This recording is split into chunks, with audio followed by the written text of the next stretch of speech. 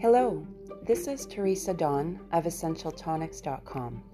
I curate high vibe messages from around the world and share them in this format so that you can access them anytime while on the go.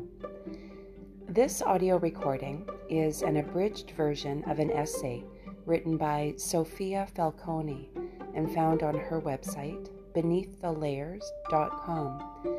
The essay is called Etienne de la Boétie, the Psychology Behind Crowd Manipulation. And now we begin. More than 450 years ago, Etienne de la Boétie wrote Discourse in Voluntary Servitude, where he outlines the reasons why large populations blindly obey a small number of people. While he lived long ago, his teachings are as relevant now as they were then, where rational thinking has been replaced by robotic repetition. These days, people are not encouraged to search, to challenge, to explore, to formulate their own opinions based on proper analysis. More or less, we are taught to repeat and try to emulate the publicly broadcasted narrative. Etienne de la Boétie wrote his book during a time of political instability when religious wars were commonplace. His law degree was obtained at the University of New Orleans, which at the time was a hub of thought and debate. As a member of an aristocratic family who was very well connected, he was privy to the inner mechanisms behind politics and war. The combination of all of these factors gave birth to Discourse on Voluntary Servitude, an essay in which he openly confronts the tyranny of absolute governments that control the population. To him, the great mystery of politics was obedience to rulers, and he wondered why people would agree to be oppressed by the government. It's not just fear, Boétie explains in the Discourse on Voluntary Servitude, for our consent is required, and that consent can be non-violently withdrawn as well. Discourse on Voluntary Servitude is a book that incentivizes free thought. In it, La Boétie tries to make sense of why people willingly accept to be treated as if they're mindless beings who can't discern for themselves and whose rights and choices could be stripped off at any time. Moreover, why, after their rights have been taken away, do people still choose to follow corrupt leaders? In other words, why does tyranny exist? After much analysis and reflection, La Boétie comes up with the conclusion: tyranny exists because people allow it. In other words, there's no way tyrants or corrupt leaders could govern so many if that many would not hand their power over on a silver platter. However, just as easily as the herd surrenders their power, so can they take it back. But they have to be willing to make that choice, something most are not willing to do, because with the power to choose also comes self-responsibility, something most people don't want to accept. And this is how tyrants control the masses. The fear of self-responsibility is the reason why most people shy away from confronting serious matters and accept rules that have so many holes in their argument. La Boétie also adds that those caught in the herd mentality live in dissonance. They are taught that if they obey, a reward is granted to them. This promotes the desire not to look closely at their own reasons behind their choices, but rather like to regurgitate whatever the leaders tell them to. The desire to passively accept whatever their leaders say, regardless of good or bad, but based on how popular a sentiment has become, is a form of dissonance. Dissonance is the inconsistency between the beliefs that one holds and the actions that they take. La Boétie points out that what matters to the herd isn't the consistency of the product or law, but the packaging, how it is being presented. If rules are made in which the majority can feel included and feels as if they can actually understand what is being asked of them, they'll be willing just to give up just about anything. Are we really that naive? La Boétie points out that it's not so much naivety as much as it is ignorance. And there's an even more powerful aspect at play. People like to belong, and they will do just about anything to feel accepted and loved.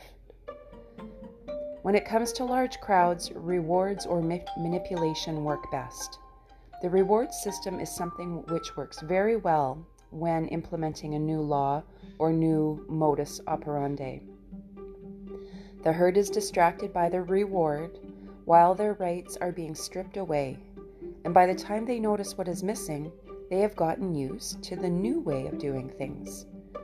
And this works because custom, tradition, and stability are things that humans want in order to bring order to their life. La Boétie further explains how repetitive propaganda creates a new sense of belonging to those that listen to the propagated messages and adopt them as truth. Add to that the use of influential people who are willing to say whatever is needed to please those who fund them, and the existence of a servile bureaucracy, and there you have it, the makings of immense control and coercion over the masses. He wrote this centuries ago, pointing out when it comes to control, business, and politics, not much has changed since the beginning of time. Yet, people like to believe none of these applies to their current system. As La Boétie points out, the reason behind this fallacy of thinking is that the herd does not want to admit their own ignorance when it comes to the mechanisms behind the motor of their fragile reality. La Boétie points out that the majority want others to be responsible. Once a population gets used to something, then it becomes their custom, which means they start to see their circumstances as the new normal. Many great minds have taught from the beginning of time that there is nothing more complex than when a slave believes himself to be free, because in believing so, he will not seek freedom. How could he seek something he's never experienced? If he was born a slave, chances are that's all he will expect to become, a slave. In order to enforce willful slavery, one first has to instill the feeling of familiarity, normalcy, in other words, custom. This is mostly achieved through repetition and propaganda, promoting the new system as benevolent.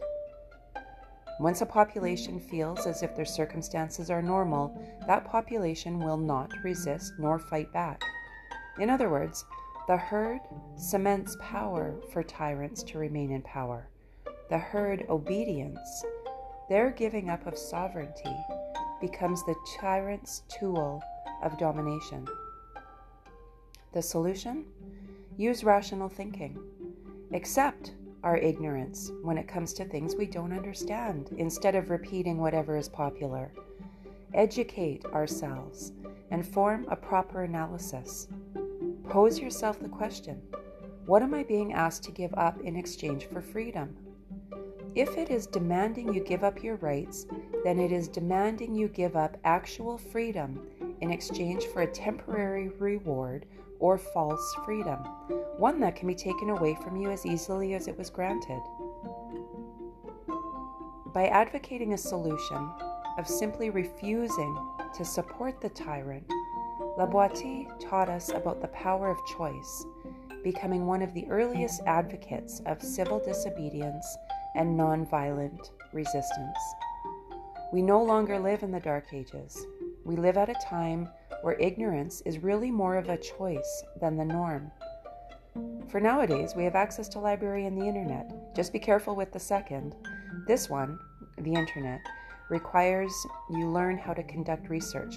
Learn to locate reputable material that not only supports, but also contradicts the topic you are researching. Evaluate your sources and be willing to explore sources and data worldwide rather than limiting yourself to what is on the surface. There is nothing more powerful than a properly educated mind. This was an abridged version of Sofia Falcone's essay on Etienne de la Boétie's discourse Involuntary Servitude. And her essay is titled The Psychology Behind Crowd Manipulation. To read it in full, visit beneaththelayers.com and look for her post that was published on September 7th, 2021. This is Teresa Dawn of EssentialTonics.com. Thank you for listening. The goal of these audio messages is to make it easy for you to listen to high vibrational messages while on the go. Some will find this episode heavy, but others will rally towards it. Either way, you're encouraged to always do your own research, looking beneath the layers and smoking mirrors to find the truth that has always been there.